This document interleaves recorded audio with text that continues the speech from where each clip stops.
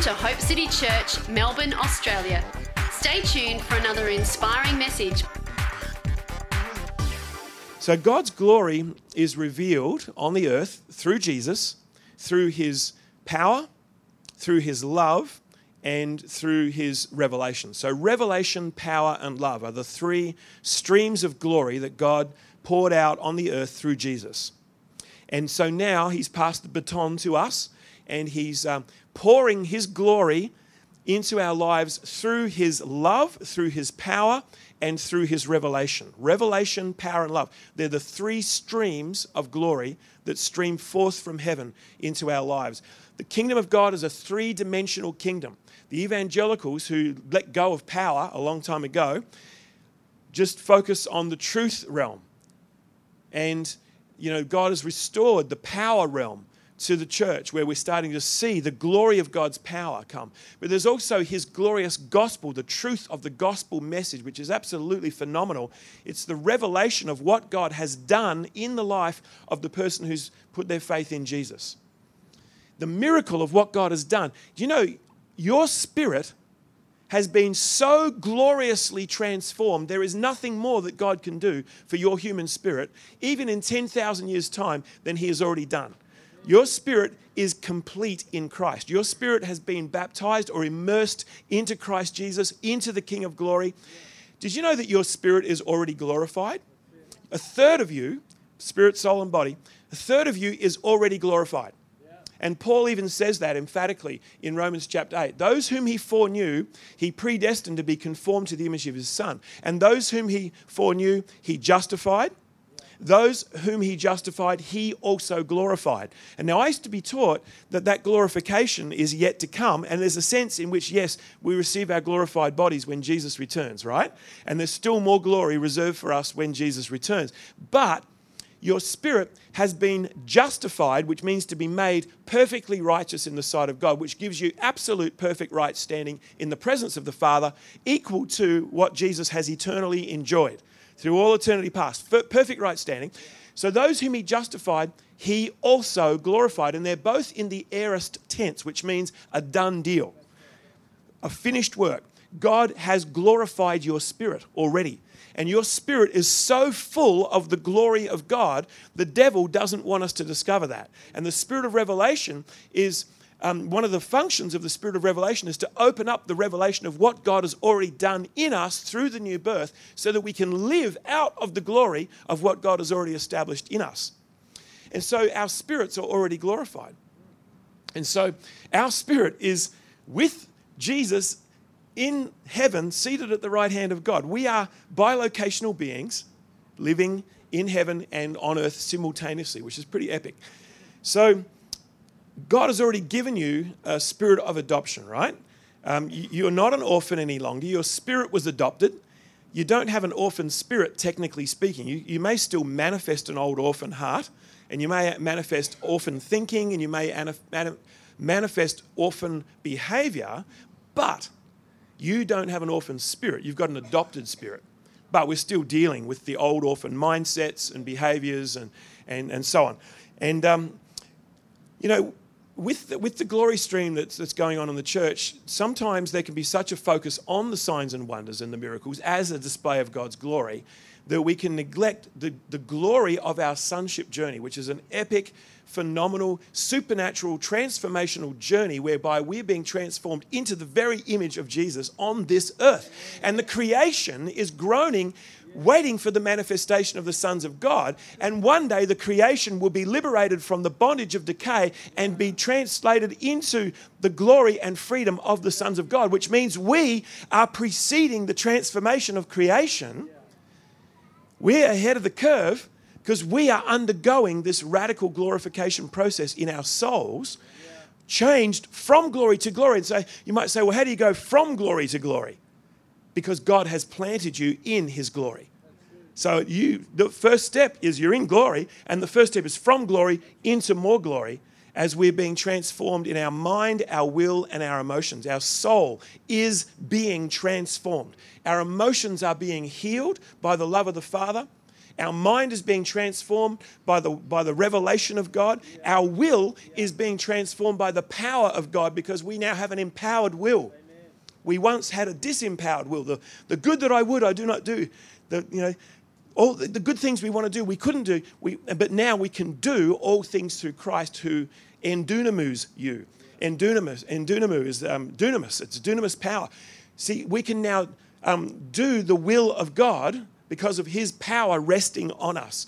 So his power is transforming our will. His love is transforming our emotions. His revelation is transforming our minds, and we are being gloriously transformed. That's the plan, at least, as long as we're cooperating. And that's a big deal too. But we need to really work with the Lord in what Jesus set in motion 2,000 years ago. He came to establish a heart revolution, a revolution of the heart that catapulted us into this dynamic dimension of supernatural transformation where our hearts are being transformed and changed. And so the essence of that, the heart journey is the journey from orphanhood to sonship. The heart journey is the sonship journey. The sonship journey is the heart journey.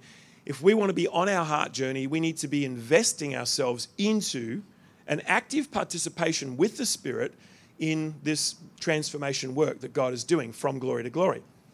And God wants to light us up. He wants every one of us to be lit up. The thing is, we've got this glory inside of our spirits. It's there. It's resident. But it says he's bringing many sons to glory.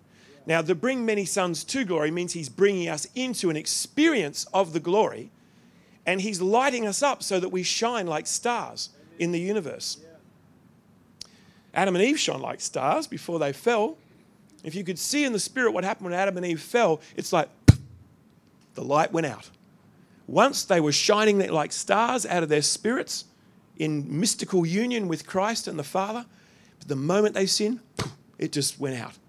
And now if you could see in the spirit, when you lead someone in a prayer to Jesus, if you could see in the spirit what happens, it's like, you know what a black hole is? A black hole used to be a shining sun, but it supernovas and collapses in on itself. And the polarity changes, and instead of radiating out, it now sucks in. Everything gets sucked in. And when Adam and Eve fell, their spirit was shining like a star. Then it just went like a black hole, and then we just became self-centered people, like a black hole, just pulling everything into us to try and fill that need. But then when we're born again, instantly it's like our spirit explodes into life, and we go from a black hole to being a shining star, and we now shine like stars. We've got to learn how to get what's in our spirit out through the lens or through the prism of our soul so it shines out to the world through signs and wonders, but also through transformed sons and daughters who are secure in the Father's love. A secure son who knows his or her identity in Christ is a powerful person because they are infinitely secure, because they're infinitely loved by the perfect lover of their soul. And so God is wanting to light you up and raise up a company of radical sons and daughters. And so one of the purposes of the outpouring of signs and wonders in and through the church is so that we will live again in the presence of the supernatural. Bill Johnson, who I have infinite admiration for, says that miracles are our tutors. Did anybody ever read When Heaven Invades Earth? Yeah. Miracles, he says, are our tutor. And of course, for so many centuries, the church has not had a flow of power. The lamp's been removed, and Ichabod, the glory's departed, and there's not been this presence of the supernatural in our midst. Now, the thing about the supernatural is when you live in the presence of ongoing supernatural manifestations, the consequence of heaven invading earth is always a release of ecstasy. Because if you read when Jesus did miracles, it always says the people were filled with awe, the people were amazed or filled with wonder. And there's two Greek words that are used, exostemi and ecstasis. And those two Greek words, actually, ecstasis comes from the root word existemi. And ecstasis, I mean, that's an ecstatic thing, right? And so the fruit of the inbreaking of heaven is ecstasy. And so whenever you see the supernatural, it just releases a wave of ecstasy that just hits you. It's like the overflow of the miraculous. And so God's restoring the miraculous to the church, because the miraculous in the church is actually a factor that is designed to be a stimulus to transformation. By living in the presence of the supernatural, seeing the supernatural, that actually assists the transformation process.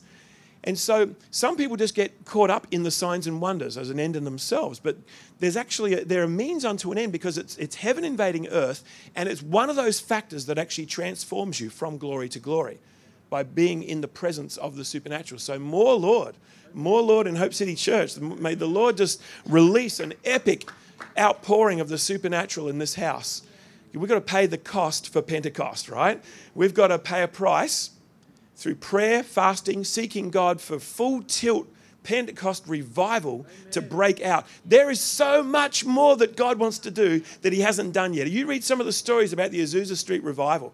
Limbs growing out, new feet, hands appearing, creative miracles. And I've not seen much of that at all. I've seen legs grow. I actually caught that on video, which was really cool. In high definition, we caught it in India. This guy's leg grew a full inch. It just came out of his trouser leg. And this guy with a high definition camera caught it on there, which was really cool. And so a lot of people can get caught up just in the signs and wonders and get on with the work of the kingdom, do the kingdom stuff, but neglect this heart revolution that Jesus is about, because that's raising up a company of sons and bringing a company of sons into the presence of his glory. God revealed his glory to the children of Israel in the wilderness, right? We think of the wilderness, we always think of the wilderness as that barren, forsaken place, a stepping stone into the promised land, an unfortunate necessity. You have to go through the wilderness. But the wilderness was actually where God brought his people out of Egypt into a place where he began to reveal his glory to them, so that he could take them into the promised land, fill their hearts with faith, so that he could reveal his glory through them. And so the purpose of the wilderness was actually a staging post for them to be filled with faith in order to go into the promised land. And one of the features of the wilderness was that God relentlessly poured out signs and wonders. Not only did they walk through the Red Sea, they also saw the pillar of fire by night, the cloud by day, the manna in the wilderness, the glory of the Lord coming down on Mount Sinai, the thundering and the lightning, and Moses' face shining with the glory. And, the wilderness was actually where God showed his glory to his people, so that the people could go in and have faith to go into the promised land. Now, this whole promised land thing is actually a prophetic metaphor for us living in the glory. And I run a school and I do an 8-part series called Taking the Promised Land, and unpack this theologically, which I can't do today, but it is so powerful. The New Testament uses the language of the Exodus, wilderness, and conquest of taking the promised land as a prophetic picture of our journey coming out of the world, being radiated with God's glory and him blasting us with his glory, so that we have such a heart of faith we can go in and take the promised land and become a church that lives in the promised land, which is really just living in Christ Jesus. But living in the promised land is all about kingship. And so the pathway to kingship is through sonship. Orphans become sons, sons become kings. And so God wants to establish us in the land in kingship, seated in heavenly places, ruling. Hey, guess what? We're the new rulers. Principalities, powers, and the rulers of the darkness of this world, we are far above them in Christ. We're the new rulers. We're the new rulers.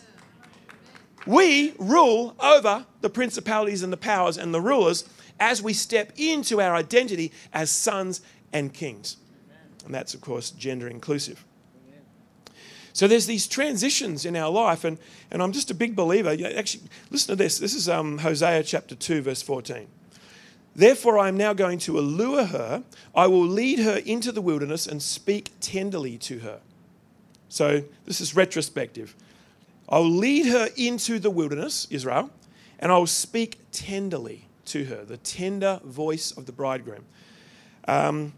There I will give her back her vineyards and will make the valley of Achor, which is the valley of trouble and adversity and trial, a door of hope. I'll make the valley of Achor a doorway of hope.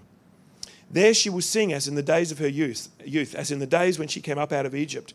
In that day, declares the Lord, you will call me my husband, that's the bridal paradigm, and will no longer call me my master, which is the servant master paradigm. I will betroth you to me forever, betrothal, intimacy, right?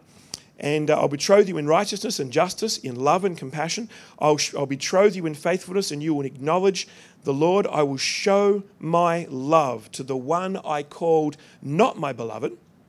I will say to those called not my people, you are my people, and they'll say, you are my God.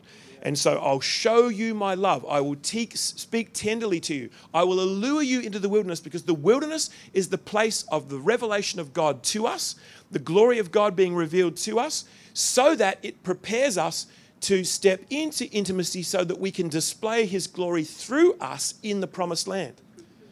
And so there's this great verse, and it's in Song of Songs, chapter 8, verse 5. It says, who is this coming up out of the wilderness leaning on her beloved? You see, the wilderness is where we learn to lean on the beloved. It's where we grow in intimacy with God through God revealing himself to us as the lover of our souls, where he lavishes his love, his power, and his revelation on us, to us, so that we are transformed by that, so that we can go in and be established in the land and then release the glory of his power, his love, and his revelation through the church to the world as a city set on a hill. And so, God was upset with the children of Israel, because he said, because all these men who've seen my glory and the signs which I did in Egypt and in the wilderness, the miracles, and have put me to the test these 10 times, and have not heeded my voice, they will not see the land which I swore to their fathers, nor shall any of those who rejected me see it. Numbers 14. Ouch. They saw his glory, but it didn't change them inwardly. The glory is designed to change you inwardly and prepare you to go into the promised land.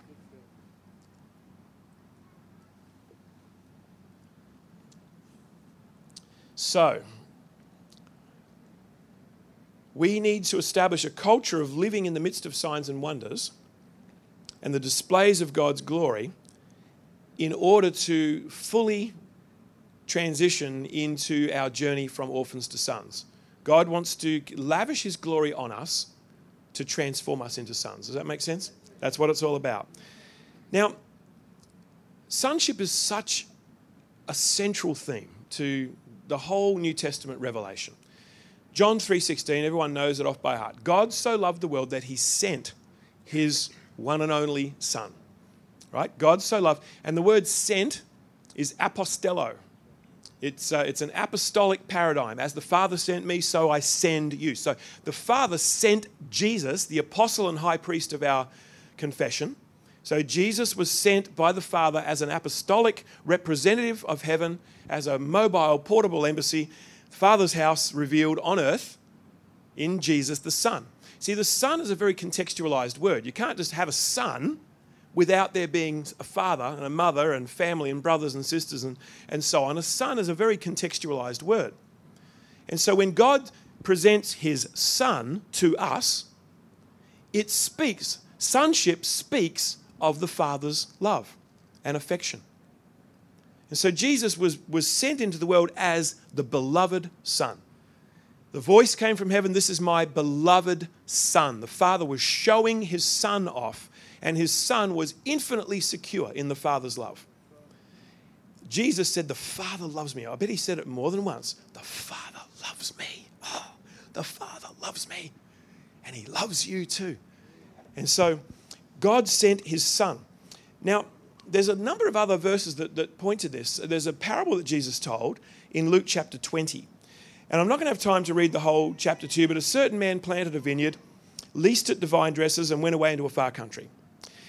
And then the vine dressers became nasty and were not honouring the owner of the vineyard.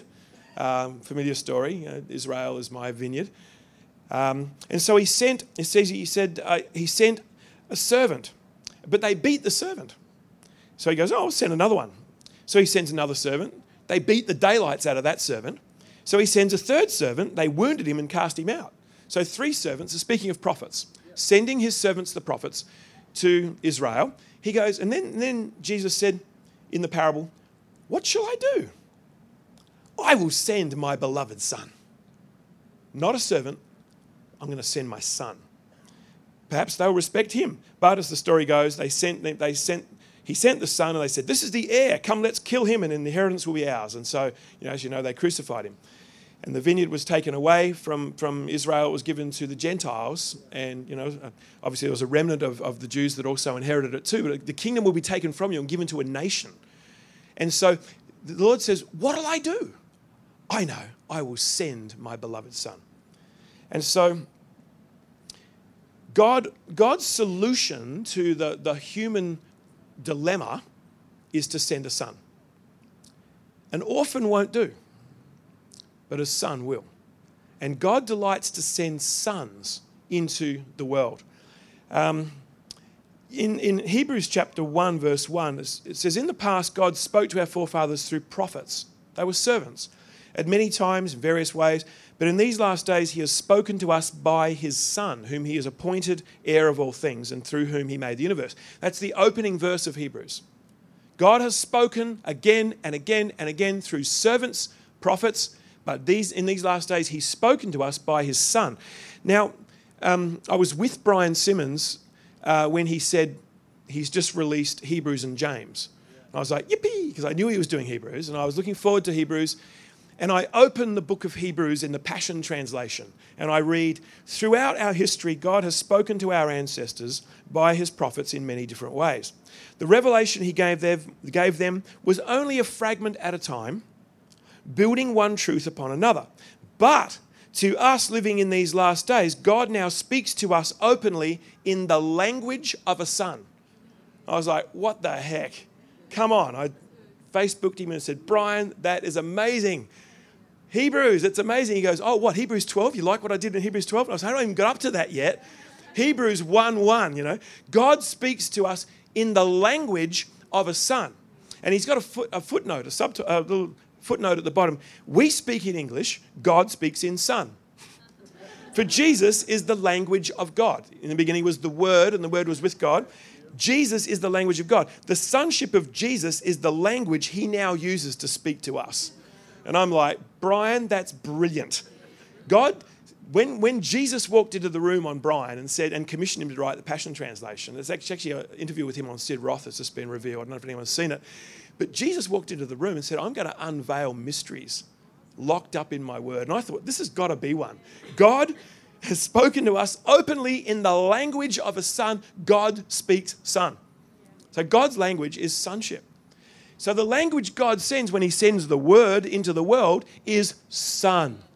And everything about the son speaks about the Father. When the son speaks, the Father is speaking through him. When the Son heals the sick, it's the Father who is working. Jesus is continuously revealing the Son. Did you know actually Jesus is the best father who's ever walked the planet? We always think of him so much as the Son, we don't think of him as a father. He was a great spiritual father. He fathered those disciples secretly, behind the scenes, in the backdrops of the ministry, behind the signs and wonders. He was fathering a company of sons. Just like Samuel, the prophet, my father, my father. And Jesus became a father to those men, and he fathered them into a place of wholeness. And if he failed at that mission and just had a handful of orphans on the day of Pentecost, the whole thing would have blown up. And it wouldn't be what it is today. And there wouldn't be a book of Acts. The whole thing would have gone spiraling down, because a bunch of orphans are not going to cut it. It's got to be a company of sons who are secure in the Father's love, who can carry the Father's heart and go on to become spiritual fathers and mothers and reveal the Father. So we're talking about an apostolic paradigm of sonship. And that's what God's restoring in the earth. And we've got to give attention to that and cooperate with the Lord in that work that he's doing in us. So God's solution is always to send a son. An orphan will not do. Now, Jesus tells another parable. It's the parable of the wheat and the tares, and I don't have time to go into it, but just quickly, there was wheat, and there were tares. And the tares were weeds. They looked like the wheat until they grew up. Then you could tell the difference between the wheat and the tares, and don't pull up the tares because you might pull up the wheat. Quick summary. And then there's only two parables that Jesus actually explains. One's the parable of the sower, and the other one's the parable of the wheat and the tares. And the disciples come to him going, what's this one all about, Lord? We're talking about this and we can't quite get our heads around what your point is. And he goes, well, I'll explain. The one who sowed the good seed is the Son of Man. The field is the world. And the good seed stand for the sons of the kingdom. The weeds are the sons of the evil one. The enemy sows them, blah, blah, blah. Sorry, not blah, blah, blah. I shouldn't say that. I respect your word, Lord, blah, blah, blah. All right, Pent? I didn't mean that. I did. But I got corrected. So the field is the world, and the good seed stands for the sons. And he's sowing the sons into the world. He wants to raise up a generation of sons and daughters who are so secure in the Father's love that he can just say, I'm sending you, my son. Here is my son. I'm sending him to you. When Jesus actually prayed that prayer in John 17, he said, I've given them the glory that you gave me. When you were born again, he imparted his glory. It's the family trait. Glory is the family trait. He said, I've given them the glory you've given me that they may be one as we are one. Mystical union. And then he goes on to say, I and them and you and me, that they may be made perfect in one, just as you, Father, and you're in me. And that it's all about oneness and coming into this place of mystical union. And that's what it's all about. And that they may be made perfect in one, and that the world may know that you've sent me, the sent Son, the apostolic Son, and have loved them as you have loved me. That the world will know, Father, that you've loved them, that's all of you and me, just as you have loved me. How's the world going to come into this revelation? By us being the beloved sons and daughters of God. Just be loved. That's what beloved means. Be loved. Let him love you. Let him heal you. Let him transform you with his love, because he will change you from an orphan into a son. And it's going to be glorious. Actually, I love what Brian Simmons does with that. He says, for they will see that you love each one of them with the same passionate love that you have for me. Isn't that good? Passion Translation. They'll see that you love each one of them with the same passionate love that you have for me. Now, Jesus' primary ministry, as I just suggested to his disciples, was not just to train them in signs and wonders and the supernatural, but to love on them. His ministry to them was really ultimately a ministry of love. John 13:1. Having loved his own who were in the world, he loved them to the end. Having loved his own who were in the world, he loved them to the end. Passion Translation says, all throughout his time with his disciples, Jesus had demonstrated a deep and tender love for them. And now he longed to show them the full measure of his love. Just as I've passionately loved you. Amazing stuff. Now I just want to tell you a quick little story. And it's about a situation that happened in the church in Corinth in the first century. What happened was that Paul, who was powerfully established in this apostolic sonship paradigm, went out as a spiritual father to father new communities. And when Paul pioneers communities, he always seeks to establish them as a family unit of brothers and sisters and fathers and mothers and sons and daughters. And it's the apostolic paradigm is a family paradigm. The kingdom is meant to look like family. To the extent that we look like family, we look like kingdom. To the extent we don't look like family, it's not kingdom. If we want to see kingdom, it's got to look like family.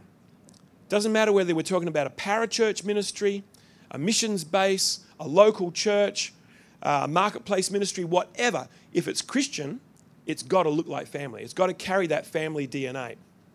So Paul established every church because he moved in a spirit of adoption. He had an awesome spirit of adoption anointing on his life to actually adopt all of these new sons and daughters into the family of God and be with them and love them into wholeness.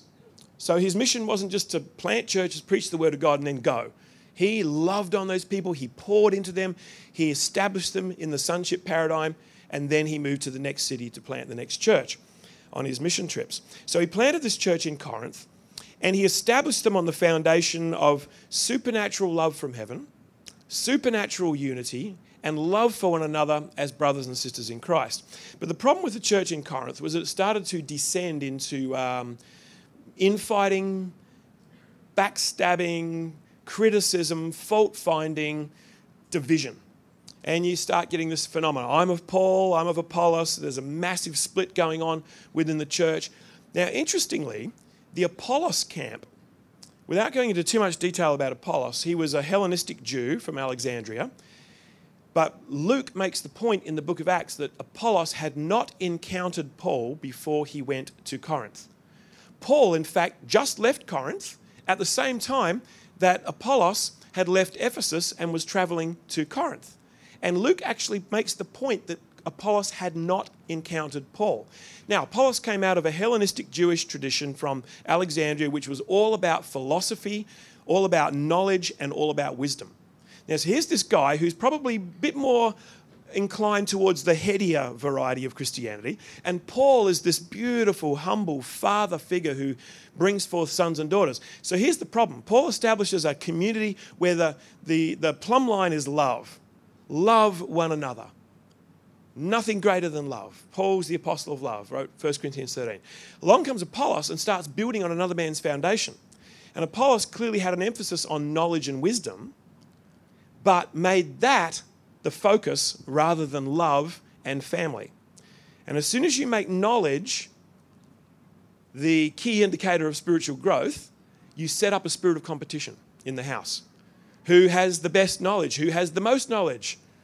And so that spirit of knowledge comes in and creates a culture of competition and actually destroys the culture of love and family. So Paul's got this crisis on his hands. What am I going to do? This is really bad. What am I going to do? And so if you read in 1 Corinthians chapter 4, verse 14, he's kind of working them over about, building with gold, silver, and precious stones, or wood, hay, and stubble. In other words, building with just knowledge, theological knowledge. There's a whole subtext in 1 Corinthians. We all have knowledge. So what? Knowledge puffs up. Love builds up. Though I have all knowledge, but have not love, I'm nothing. I'll show you a more excellent way than the way of knowledge. It's the way of love, right? So Paul has this dilemma on his hands because the goalposts have just been moved from love being the indicator of growth to people being full of knowledge. In fact, this was the beginning of the Gnostic movement. This was early incipient Gnosticism, which is now becoming a threat in the current glory movement. There is a Gnostic movement rising up, which is putting an emphasis on knowledge above love and community and family. So just be mindful of that, but it's something that's going on in this current move of God. So Paul goes, what do I do? He says, I do not, in verse 4:17, I do not write these things to shame you, but as my beloved children, take note of that, my beloved children, I warn you. For though you might have 10,000 instructors in Christ, teachers of knowledge, yet you don't have many fathers. For in Christ Jesus I've begotten you through the gospel. Therefore I urge you, imitate me as a father with his children. I'm a spiritual dad. You're my kids, my beloved children. So here's the crisis. And the next thing he says is, for this reason, I have sent Timothy to you, who is my beloved and faithful son in the Lord. What will I do? I'll send my beloved son. I will send Timothy. And it says, who will remind you of my ways in Christ, the more excellent way, the way of love, as I teach everywhere in every church. Paul says, what am I going to do? I know.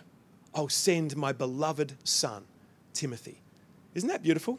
Same pattern comes through. And when I read that, I thought, that is just epic. That's amazing. And so he knew, you see, the thing about Timothy, he says, Timothy's his dear son, my dear son, Timothy, my beloved son, Timothy. I want you to go there and sort this mess out. Get them back on track. Get them back on the love track where they're just learning to love each other and serve each other in love and build the body up in love. Get them out of this whole head trip knowledge thing, because that's just going to create competition. You know, in that paradigm, people exalt themselves over others on the basis of their knowledge. See, love makes you come under and serve. Knowledge, excessive, highfalutin theological knowledge, will make you exalt yourself over your brethren rather than coming under your brethren to serve in love. So this is the problem. This is the problem with any Gnostic teaching that shifts the focus away from building families and communities of love and shifting the goalpost to knowledge. So that's an important point for these days that we're living in. So Paul, who, like Jesus, he says, let love be your highest goal. And though we have you may have the gift of prophecy and understand all mysteries and knowledge, but have not love, we're nothing. So our sonship journey really matters to God. It really, really matters to God. And I believe that our sonship journey with the Father is really the engine room for world evangelization, because God compels us with his love to go out, to be the sent ones, to go out on a mission to transform the world. So I just want to honour this house. I want to honour you guys and honour the fact that I know that a lot of this isn't new, because I know this is stuff you've been banging on already. But sometimes you need people to come in and confirm that and hear it through a different voice. And just to say you guys are right on track, because you're building family and you're building community, and you're not making knowledge the goal. You're making love and serving the goal and stepping into that family paradigm. And so Peter says, love one another deeply from the heart. See to it that you really do love each other intensely with all your hearts. And I do believe that the best way to get healed of our orphanitis is to get into community. Community heals the orphan heart. So often in my early days, when I started discovering the inner healing paradigm, Jesus healing broken hearts, I saw it very much as an individual thing between you and God. That it was just you and God pouring his love down into your heart, and you getting all healed up by the Father's love as he ministers his love into those wounds and those broken places and the rejection and the trauma and the pain, that he heals our hearts up. But I've come to see that there's these two axes to this whole thing. There's the vertical axis and there's the horizontal axis. And there are some things that don't get healed just one-on-one in your relationship with the Father, if you can hear that. They get healed in the context of community. So community becomes the place on earth where hearts get fully healed. And so for all the people who, get ticked off at the church and spiral off into no longer being involved in church life, what they're doing is they're cutting themselves short of the opportunity that God's provided through the body. Because we got wounded in relationship. We get healed in relationship. Isn't that true? Most of the wounding and the brokenness that's come into our life has come through abuse at the hands of others, or rejection at the hands of others, or abandonment, or cursing and words being spoken, which have messed our hearts up. But the real indicator of restoration, the real litmus test, is a heart that can be together with our brothers and sisters and love each other fervently from the heart. So God provides community as the horizontal axis for our healing and transformational journey. And I think that that this actually is the engine room for world evangelization. This is how we're going to get the mission done. We've got to get our hearts healed up so we don't race out as servants. We go out as sons in the glory. See, the Great Commission was actually given to that group of people. It says he loved them to the end, and at the end he says, go. Glory and commissioning. See, the commissioning comes to those who've beheld the glory. When Isaiah beheld the glory, the Lord, after the glory encounter, said, who shall I send and who will go for us?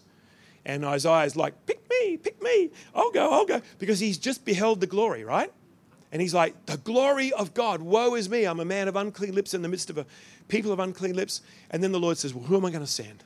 And he goes, I will go, I've beheld your glory. And then the Great Commission was actually given to a group of people who had beheld his glory for 3 years. So a lot of times, the orphan heart, we want to achieve something in order to receive something. And sometimes people get so swept up in the signs, the wonders, the mission, the miracles, the evangelism, the mission of the church, but we can go out as orphans. And if you go out with an orphan heart, you might give an orphan heart away. But if you go out with a heart of sonship, you'll give the heart of sonship away. And you'll be expanding the kingdom in an apostolic way because it'll be an expression of the Father's love.